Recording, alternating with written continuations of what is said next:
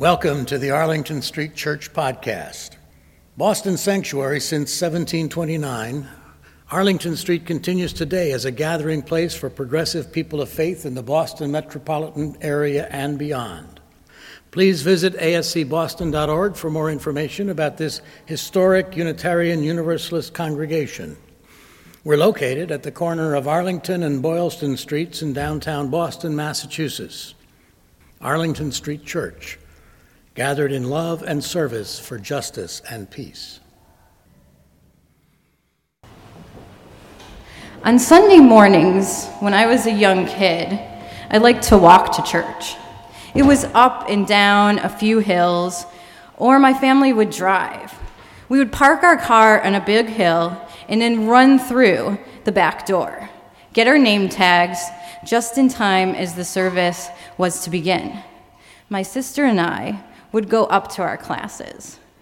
We sang songs, did a bunch of crafts, learned about different religions. We would play hide and seek after church in the dark hallways.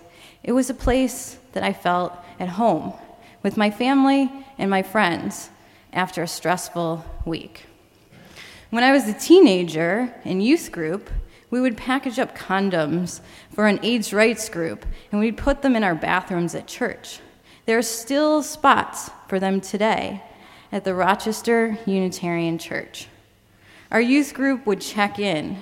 We also volunteered at a local soup kitchen. In turn, when I got my public high school involved on our own night, we did service. It was natural, nothing forced. It was just what we did. Many Sundays, my dad and Mr. Gilbert, the minister at the time, would watch sports together after church on our porch. At church, we attended birthday bashes, the Christmas Eve service, seders at church, which was always a little hard to explain to my friends, flower services outside in our garden, and when I was really young, I would help fold and send out the newsletter with my mom in the back of the chapel. I must have been really, really young because I think it was during weekday mornings. I remember the amazing light that would come into this space and the warm smiles that everyone had. I felt at home in the church, in the chapel, in the kitchen, in the garden, in the sanctuary, in the hallways. I felt safe and loved. And I just could be me there. My mom grew up Polish Catholic, and my dad Jewish from a Russian family. They raised me and my sister, UU.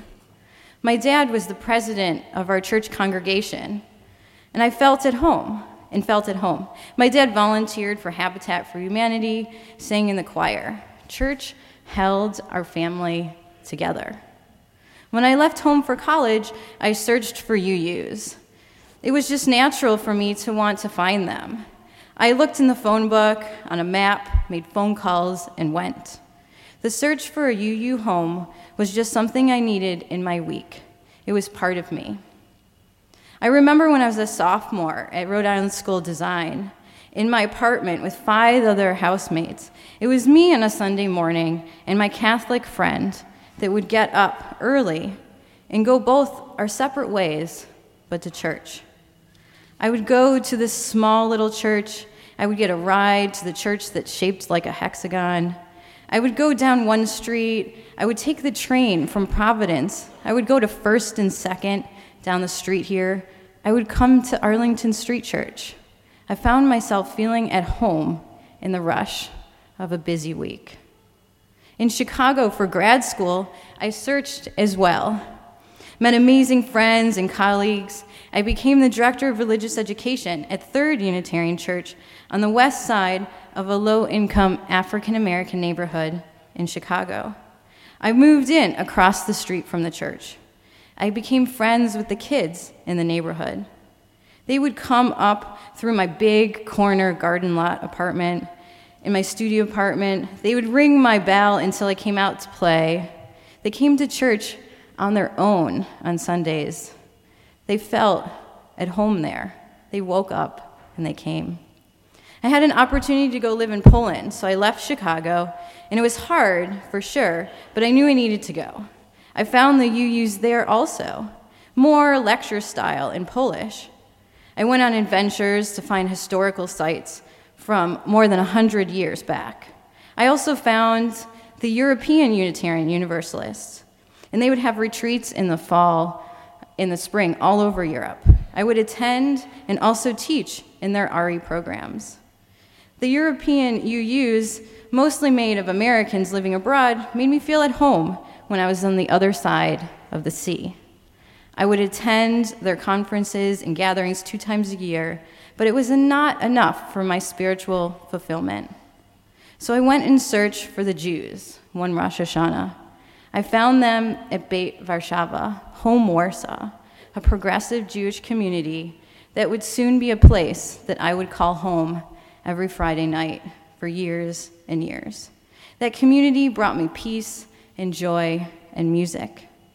When asked when I became more connected with my Jewishness, I said, it was in Warsaw, Poland. It's true. I also was involved in Eurojews, a group of young Jews around Europe coming together, usually over Hanukkah or Purim. I lit Hanukkah candles in and around Poland and Germany and England and Holland. I also lit and saw the light grow in the Holy Land, in Jerusalem, a few years back. Saw the light grow outside with oil lamps, menorahs and windows, outside on chairs, all over the place. The quietness of the night, but the light growing night after night, bringing hope and peace and memory.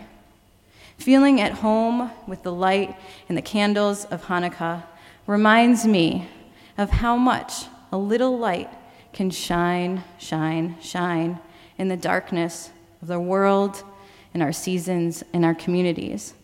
I'm blessed to be able to attend Shir Tikva for Shabbat services with my partner Tan, and be involved with many other Jewish organizations like Keshet and Nahirim, and to call Arlington Street a place that I feel at home on my spiritual journey, and to share that with the religious education program here, filled with light, service, and colorful love.